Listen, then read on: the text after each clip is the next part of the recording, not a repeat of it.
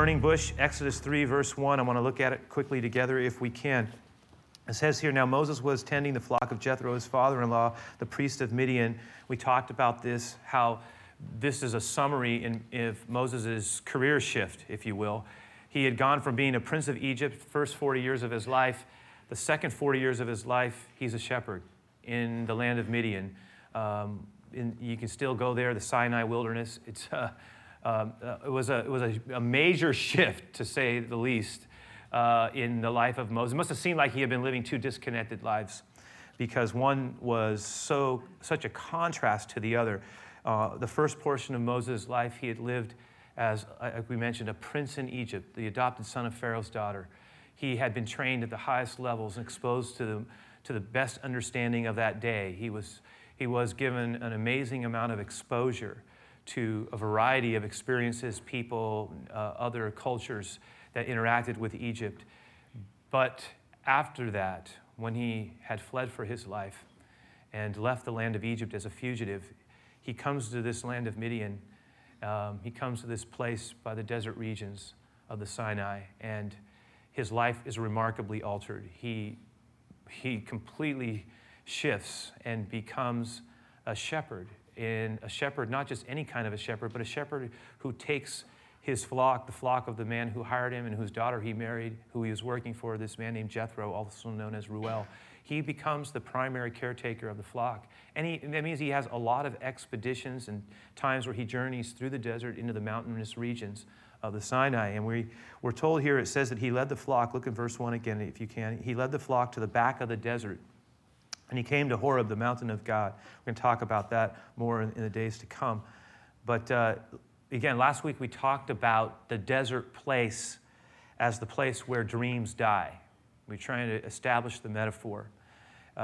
We talked about how we all have wilderness places in this life, and how those wilderness places of life, whether they're things that are relational or areas that have to do with our health, our finances, our own issues that we're trying to work through, things of our past coming back and really affecting us in an adverse way. We have extended seasons where we're battling depression or loneliness, or we're having a hard time trusting God, and our faith seems to be drying up. You know, in these desert places of life where it's really hard, things are not easy at all.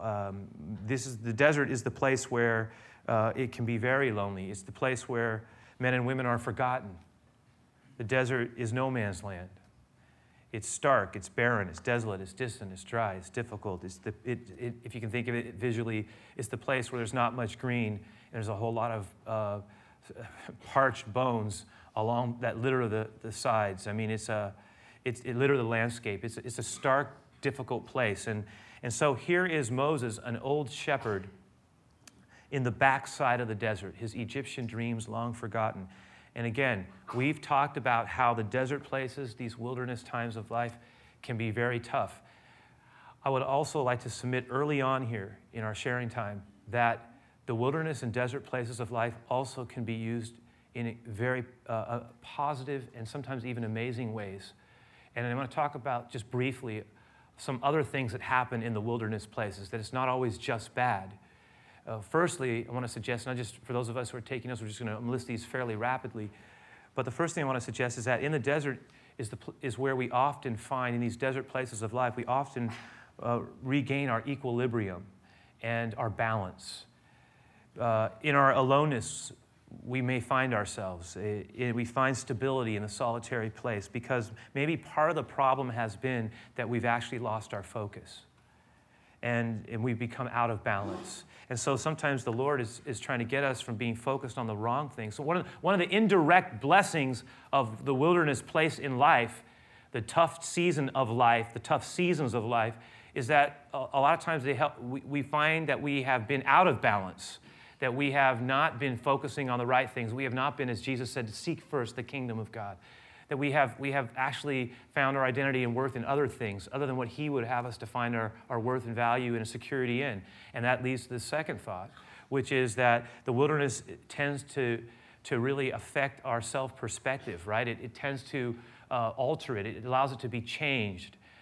We often are stripped of our veneer, So we start to live with less pretense, and our past accomplishments, our achievements, our titles, degrees, if they don't mean nothing, they at least mean less than we thought they did. And in these places of life, things that we've always used to define ourselves by sometimes are stripped from us, and we are exposed. And when we're exposed in the desert, it's a raw place. It's almost like being naked or unclothed. We feel so vulnerable. And yet in that place, we also realize that part of what we thought was essential to our self-worth is not nearly as essential as we thought it was. That God has other things to teach us about who we are and what matters. A lot of times that happens when we are forced out of a place of comfort and ease, and in this place of difficulty and where we wrestle with things and we wrestle with God, we often learn more about who He really wants us to be. Thirdly, life is often reordered in the desert place. It's often, we find it being sort of reprioritization taking place. New priorities emerge, new ways of seeing what's important, what's really important. We start seeing things differently, believing things differently. We become different in some ways. And if we don't get burnt out and bitter, we will discover a different kind of beauty even. The desert beauty. The beauty of the desert has a beauty all its own. There's, I love to go in the mountains, and I love the green, and I love lakes, and there's a real beauty we're so close to some of the most amazing places in the world. I mean, you go to Yosemite, it's astonishing how beautiful it is. It's hard to drive into Yosemite and see this stunning cathedral carved out of stone and not be drawn in some way irresistibly to your Creator. I mean, it like speaks of a call from God to us because it's just beautiful. But there's a beauty also in the desert. It's a stark beauty. It has pastels in the beginning and the end of the day. It's crisp. It feels alone. It feels quiet. There's different. There is a beauty in the wilderness of life. Sometimes in that pain, there comes a different beauty if we're willing to experience it. And we learn a lot about our life and about reordering our life. Lastly, I'll say, and it's just quickly here, is a lot of times what we find is that not only is our understanding of ourselves altered, but listen, our understanding of God is altered. It becomes enlarged. It becomes changed. It becomes expanded. That it's not uncommon for people, those of us who follow Jesus, especially realize this at times. We come through a very difficult place and we look back on it and we go, well, that was a nightmare for me. That was hellish. It was so hard, so bad, so tough. Maybe someone broke a promise to us. Maybe we were abandoned. Maybe we got really hurt or injured, a trust injury, very hard to recover from. Maybe it was hard for us to trust God. It's been hard for us to trust God. But we find ourselves getting past that season. We start to get better. Strength returns. It's not uncommon that when we look back and we go, wow, that was awful. I wouldn't want to go through it again. But boy, I grew so much through that time. It forced me to really take what I believed and wrestle with it and find out how much I actually really did know God. And a lot of times we find that our whole relationship with God is expanded and affected and changed. A lot of times there are character things that are developed in the wilderness period of time because we're exercising, in a way, spiritual muscles that we've never had to exercise before. We grow. If we can survive, we end up growing a lot. And we end up getting, a lot of times what happens is we end up getting a lot more sympathetic, compassionate. We find it easier to join with someone in their wounding because we've known what it's like to struggle. A lot of times, part of what God does is He comforts us so that we may comfort others. There is an element of us that goes from saying, yeah, I understand what you're going through, to I do understand. And my prayer is with you. I am with you. See, there are things that God develops in us in those wilderness places of life. And so I really believe that the Lord was trying to develop things in Moses. He just didn't know it. Now, let's go back to verse number 1. It says here that he was in the back of the desert. The desert wilderness is a very hot place. In the desert, one learns to conserve energy. Movements are costly, so the economy of movement is critical, not just for convenience, but for survival. I was thinking about heat, because it was a few months ago that I was preparing in the summer for this series. And I found myself thinking about how hot it must have been when Moses confronted the burning bush. We don't know for sure if it was day, night, in the middle of the day, in the morning. We're not told when this incident occurs, but in my mind's eye, it occurred in the day. And so I was thinking about how hot it must have been for Moses. And I had gone on I mentioned this already, but I was on my way to a summer little backpacking trip in the Sierra. And part of what we had to do was go through the valley, and in Tracy, or I think it was Tracy or Manteca, but I remember getting out we were stopping to get out of the car to go to a coffee shop. I won't tell you which name it was, except that it's ubiquitous and amazingly consistent. I think you know what I mean. I was so overwhelmed by the heat. It was 100 degrees at 10 a.m. And I was not accustomed to that. Even, I was like breathing in an oven, and I couldn't wait to get in. I couldn't wait to get up to the mountains where the breeze was. But you gotta remember, I'm a city boy. I mean, I grew up here in San Francisco, not just anywhere in San Francisco. I grew up by the beach in Great Highway, 47th Avenue, between Wawona and Vicente.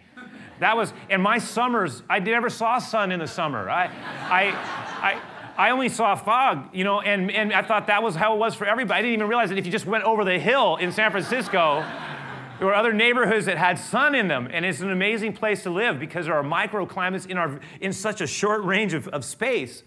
But, I found myself thinking about, it is so hot. And then we understand, we live in such a mild climate that, in a lot of cultures, a lot of places in the world where it's really stifling, where the heat is so stifling, especially in the summer, in the middle of the day, people take siestas. People don't work because you can't do it. So you relax, you conserve. It's a different pace, a different way of living.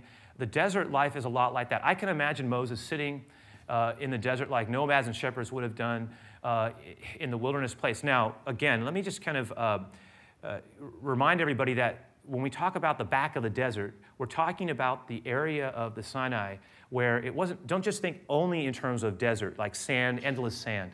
We have to think in terms of more of a craggy kind of mountain, desolate, stark landscape. In fact, I asked what they could put up a little, just to give you us an idea of the Sinai wilderness. So it's desolate, it's desert-like, and clearly much is growing there, correct? But it's not only just endless sand dunes. The imagery we need to understand is this is the kind of place where Moses would have been. And going into this, so there are mountains, there's a sort of, rocky, desolate, arid feel to it, but it provides places where you can have shade. And so we can imagine Moses sitting in the middle of the day under the shade, waiting out the sun, and he sees something in the distance. We're told here that in verse 2, it says, "The angel of the Lord appeared to him in a flame of fire from the midst of a bush. And he looked, and behold, the bush was burning with fire, but the bush was not consumed." So he's looking here, and then Moses said, "I will now turn aside and see this great sight, and why the bush does not burn." Look at verse 4. "So when the Lord saw that he turned aside to look, God called to him from the midst of the bush and said, 'Moses, Moses,' and he said, 'Here I am.'" Now, again, Moses is there. If we can just for a moment indulge our imagination, he's in that sort of place where he's in the shade. He's looking, he sees a bush. It's not a tree, a bush. And there are these acacia bushes that grow in that region. They're thorny, they're sturdy. But, it's not uncommon to see a bush over a period of time in the middle of the heat just almost combust. It was not, like it would have been something that didn't happen a lot, but not something that would have been so completely unfamiliar to him. To see some type of a bush get so dry and in the heat so stifling that it burst into some type of combustion. And as a result, he probably was looking, he goes, "I've seen that before." And he's sitting there and he's watching that sight from a distance. He sees a bush burning, and he's probably thinking, well, soon it's going to be a charred skeleton and then black smoke will be in whatever. And he probably reaches over and mumbles to himself and grabs his little animal skin with this precious liquid and takes a little swig of that water and is just sort of looking from a distance at what's going on. But the irony, of course, is that as he's watching this, instead of seeing the smoke and the black smoke start to come, this thing keeps burning, but it doesn't seem to be consumed. And so it was something like this that would have been enough to catch his attention and mobilize him out of his place and get him to move towards it. And the Bible says that Moses turned aside and he noted it and he says, what is this? I've never seen anything like this. And it says that he started to make his way towards the bush. He said, I will turn aside and see, what is this? And notice what happens as he's making his way there. He gets closer and closer. And then as he gets closer to it, we're told, and there's so much here, by the way, as burned out old Moses meets God in a burning bush. I mean, it's an amazing thing to see. But again, the setting is there. Behind him lay the desert. In front of him, the mountain, and specifically the mountain with all of its grandeur. And in front of him now, as he's moving towards it, this spectacularly stunning and fearsome sight, a bush, quite possibly, again, an acacia bush, burning but not consumed. And he beholds, as he gets closer and closer to examine, what is this? As he draws near, we're told that a voice speaks to him and calls his name, Moses, Moses. And Moses must think, no enemy here, for they know my name. And it says that Moses begins to engage the voice that's somewhere coming from either behind the bush, and you can almost hear him saying, yes, here I am. It's me. Who are you? What do you want? Who is this? What's going on here? Right? What's happening now? Moses. It says, and he moves to it, right? He advances in the direction of the fire, and he advances in the direction of the light, into the direction of the voice. And he can, as he gets closer, he can feel the heat that's even hotter than the sun that's beating down on him. And as he draws closer to this, who's calling my name? It's me. What do you want? As he gets closer, the voice says, stop. Come no closer. Take off your shoes. Take off your sandals. This is holy ground. And by the way, in the East today, they still, when they wear sandals and when they go into places, and it's just common, far more common even than here, but in many places in the world today, you walk around in your shoes or your sandals for the protection they give. But when you come into a place, especially if it's a holy place, you would take them off because you're bringing with you the dust and the debris, and those things are to be left behind because it's a pure place. And so it's not uncommon to see that. But I'm going to tell you something about this holy ground. The Lord said, take off your shoes, for you're standing on holy ground. But question, what made it holy? What made it holy ground? What made it holy was not the unique quality of the ground. It wasn't the fact that there is this secret place in the world that is a holy place. Ground, that's different than other kind of ground. It's a holy ground, right? No, it's not about a place. It's not the uniqueness of the ground. It's the uniqueness of the one who dwells in time and space, but who had settled on that ground. And it was that made it holy. And God says, come no closer, because I am here in a unique way. And it's pretty fascinating when you think about it. Now, let me turn that over and try to have us, in the time that we have left, draw things out from it that might be more applicable in terms of our own walk in life with God. Let me firstly suggest this, that you and I must also, like Moses did, be willing to turn aside from our agendas and pause to wonder at what God is doing. Frequently, listen, we miss what God is doing because we're so locked into how we're living our lives that we're not really seeing what's going on. And our agendas sometimes are so just kind of rote. We're so accustomed to living in a certain way, seeing in a certain way. Our eyes are kind of dulled. Our hearing is kind of overwhelmed because of the many sounds. And there are so many sounds in our culture, so many voices, so many things calling to us, speaking to us, so much entertainment, so much in news, so much voices. And yet out of all those voices, there is a voice. And there is a way of seeing. And when I was reading that third verse, and I was going, there was something about it when it says, then Moses said, I will now turn aside and see. There is something about deciding to turn aside and see. Turn aside and wonder at what is happening here. And I think we get tunnel vision, but turning aside implies flexibility and a willingness to be interrupted. It implies activity and intrigue. Seeking God, listen, in his mystery frequently leads to knowing him in his reality. And God will do things because he loves us to get our attention. And God is trying to get Moses' attention. And listen to it, he could have started with a word, but instead he started with a wonder. And a lot of times, I'm convinced that there will be a few times in life when God will overtly seek to get our attention. And it may not be a burning bush, but it may be something that is designed to draw us closer to him. And what's more, notice, not only was it something that he was asked to turn aside to, but the reason behind what is going on is, and this is the second piece here, is that God also wants us to learn really how to engage him relationally. And that in this idea that we must be willing to respond, here I am, when he speaks our name, right? Because God cares not just about us looking, he wants us to know him. And it may be a distinction in a way between the first and second. I mean, the first, it says, turn aside and see. Okay, let me put it this way.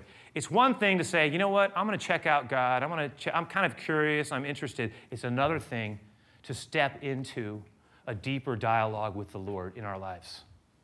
Some of us have come to the place where our curiosity has been struck, and we turn aside and we wonder at it. What is that? It could be true. But there's another thing about letting God speak our name. Because you see, when God spoke his name, what was he saying? I know you. And I want you to know me.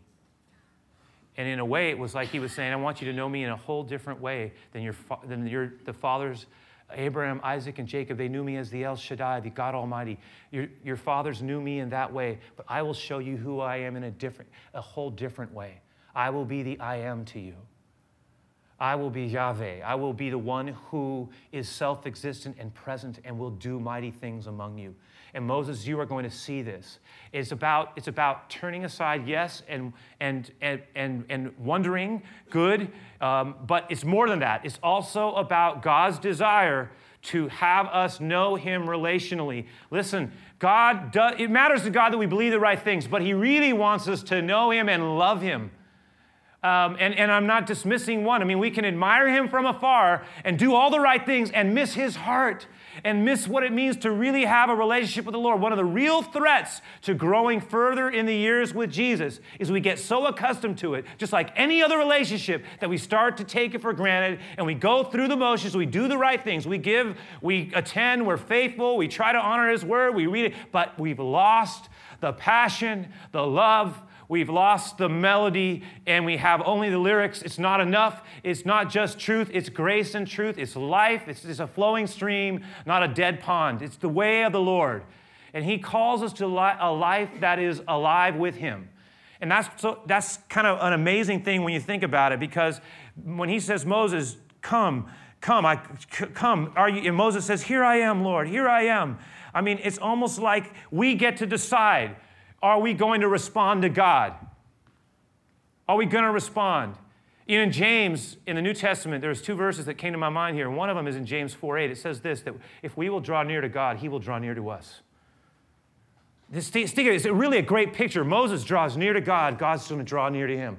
But even that drawing near that's in our own heart is God put it in there to want to know him, to want to know ourselves in him. And then think about this amazing verse in Revelation 3:20, where Jesus says this, behold, I stand at the door and I knock. I knock on that door. And sometimes that's like our lives. And the Lord is knocking and he's saying, listen to me, I want in. Now, a God that pleads to know us. And if anyone will hear my voice and open that door, and again, it may be the opening of that door for the first time in our life where we say, I do want to know you. And think what he says. If you will open that door, I will come in. And I want to, listen, I want to dine with you. What an amazing thing. The God of fire and light, the God of holiness wants to be our fellowship and friend. He wants to engage us. The image Jesus gives is let's enjoy a meal together. And you think about some of the best conversations in life that ever occur.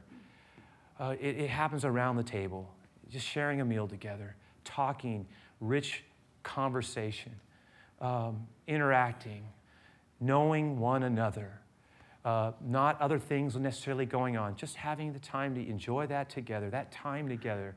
And you know what? That's kind of what the Lord is saying. He's saying, you know, I just want to know you. I've given everything I have to let you have an opportunity to know me, and I want to come into your life. And listen, it's not just about people who maybe haven't welcomed Christ in. We all get to decide to do that. I actually see this verse as being more to those who've already made a decision to welcome the Lord in. And yet, at the same time, we can begin to push God out of our lives because we're believing the right things, doing the right things, but our heart is far from Him. And we need to pray real prayers. And we need to cry some tears. And we need to draw near to God. And we need to hear Him say our name. And we need to say, here I am, Lord. What do you have for me to do? Give me courage. I'm open. I'm available. I'm willing. Lastly, thirdly, not only must we do these first two things, but thirdly, we must be, and I'll just kind of say it, we must be willing to take off our shoes, right, with God. The Lord said, take off your sandals. And I don't mean literally take off your shoes, right? And we can if we want to, I guess, but don't do it here. But yes, there is a holiness to this. There is, you know, think about why did He say that? Why did He say that? You know, there's a holiness component to it. We alluded to this. You know, you're coming into a pure place, no question about it. But it's two other things, isn't it? It speaks of two other things. Taking off our shoes implies humility, and holiness always calls us to humility because it exposes our lack of holiness, our sinfulness, our lack of purity, if you will. And when we come into God's presence, we don't come saying, here I am. Aren't you lucky to have me? No. You don't come to me that way. You take off your shoes. You come into my presence because you're in the presence of fire and light that exposes everything. But I invite you to come. Take off your shoes. But it's not just humility because God resists the proud but gives grace, what? To the humble. But it's more than that. Think about it. What do our shoes cover? They cover our feet. What do our feet do? Our feet take us places, don't they? We walk with them. We go places with them. It's almost like the Lord is saying, Moses, I want to take you to a place. I have a way for you to go. And it's just like the Lord would say to us, I have a way for you to go. Will you yield to me that as well? Will you help me get you past yourself and believe that I have something for you to do for me? And it may not necessarily be us being sent to Egypt to deliver a nation or some other part of the world. Listen, it may be simply saying, Lord, here I am. Use me this week when I'm at work. Use me, Lord, to speak a right word at a right time. Help me, Lord, to have courage, to express my heart, to even be open to praying for someone if the situation arises. Help me, Lord, to be available to you for the divine connection that you want to set up so that we may have an appointment with someone who needs to hear these good words that God longs to say. That I can tell my story, Lord, and in some miraculous, amazing way that this God of the burning bush who's so pure and so amazingly intense loves us so much that He gave for us His only begotten Son, that we might know Him, not just as the God who is far away, the God of the mountain and the God of fire and the God of light, but the God who comes to us, and in the face of Jesus, we see Him who loves us so and calls us to live a life that honors Him and is a blessing to others. For Jesus told us that this is the greatest thing, and He echoed the words of the older prophets as well. The greatest thing ever is to love the Lord, your God, with all your heart, soul, mind, and strength. Aim for that. And then He says, and love others, love your neighbor as yourself. This is pleasing and right in God's eyes.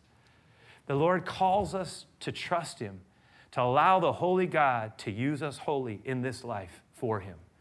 And to sometimes part of His holiness to get us moving forward is to help us get whole, better, so that we can be the blessing we've been designed to be. So, Lord, as we are here in this time, as we've shared and engaged and thought about this teaching, and we're getting ready to close the service out with our giving time and our closing song. But my prayer is that we would all be drawn closer to you, whether we've just started to get close to the fire, as it were. Would you burn in our hearts, yearning to know you? And for those of us who've been following you for a long time, maybe, may you give us the gift of first love. And may you reignite things inside of our own hearts so that we are serving you for the right reasons. And I know you have places for us to go and people for us to talk to and things for us to do, even small things that will make a difference. And who can always say what that will be? But it starts by being open and available, humble and willing, yielded and still. Use us, Lord. Use even these desert places of life, because you're the holy God who longs to send us. And I just ask for your blessing over these closing minutes, and I ask this in the name of Jesus. Amen, God.